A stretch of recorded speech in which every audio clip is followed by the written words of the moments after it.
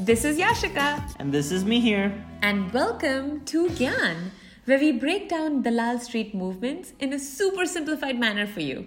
And today is Monday, September 30th. And boy, do we have a story for you. Me here. So, are you ready for this? Oh yeah. Tata Motors slipped 5% on Friday because reports came out that they will be closing their Jaguar Land Rover factories in the UK for 1 week.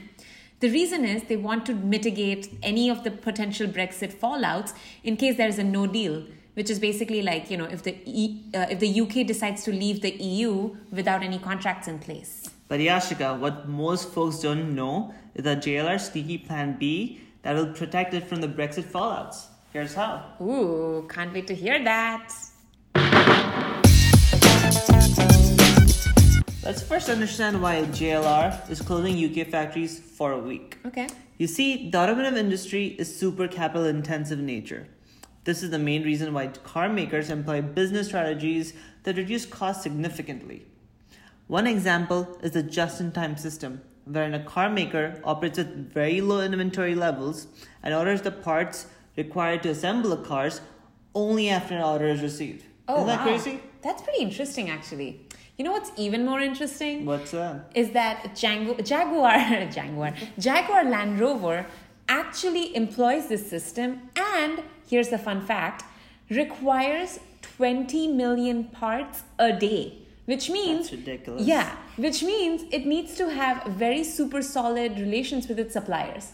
So kind of like, a Fevicol ka jod type of relation with the suppliers. Now here's the problem. If a no-deal Brexit happens, all of these suppliers, the price of the auto parts will increase by 10 to 22%, making the Jaguar Land Rover cars that much more expensive. You mean even more expensive than they already are? Yeah. So, in order to understand this large-scale no-deal Brexit disruption, Jaguar Land Rover, along with Toyota, Nissan, and the amazing BMWs, have decided to close down their UK factories for a week. But you know what? Here's how the closure won't actually affect Jaguar nor Tata's bottom line revenues. It's a two-level punch.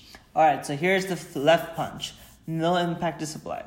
You see, JLR saw Brexit coming a while ago, and so quickly invested and opened up additional factories in Austria and Slovakia, two of UK's European neighbors that can pick up the slack in UK factories shutting down and churn out their own vehicles. Okay, and here comes the right punch. This is a little technical, but bear with me.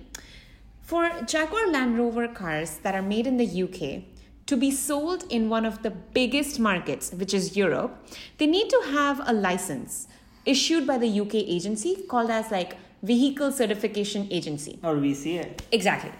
Now the problem is, if a no-deal Brexit happens, all of these licenses will become invalid, which means every single car that is sitting in that UK factory for Jaguar Land Rover right now will not be able to be sold in the European market. Means I can buy it for cheap, right? No, here's what they're trying to do actually. They went ahead and partnered up with a really small Swedish agency and got same licenses for all of the cars that have currently been made in the UK. So when a no-deal Brexit happens, they can still sell their existing UK-made cars just with a Swedish license. Now, I know what you're thinking. You're probably like, okay, Yashika, so they basically got a license, right? Well, A little bit here and there. yeah, the thing is, these licenses take 18 months per vehicle. So they saw Brexit coming a while ago, and they were very smart in terms of deploying their license strategy. Yeah, always plan ahead, I guess, is the lesson. So anyway, this two-handed punch is saving JLR from any and all Brexit impacts. So Yashika, why don't you go ahead and summarize the bottom line for us? Sure will do. Bottom line is this. Despite a week-long shutdown in the UK factories, Jaguar Land Rover is super well poised to handle supply, i.e. by building its cars in Austria and Slovakia, as well as demand by getting Swedish agencies to certify. That's all from us, folks. Hope you had a fantastic Monday and really enjoyed our Gyan. Super excited to talk to you tomorrow. Bye from Yashika. And bye from me here. Disclosure. We do not own any Tata Motor shares. Although we wish to one day own a Jaguar Land Rover. It's definitely my dream car. Mine too. Bye!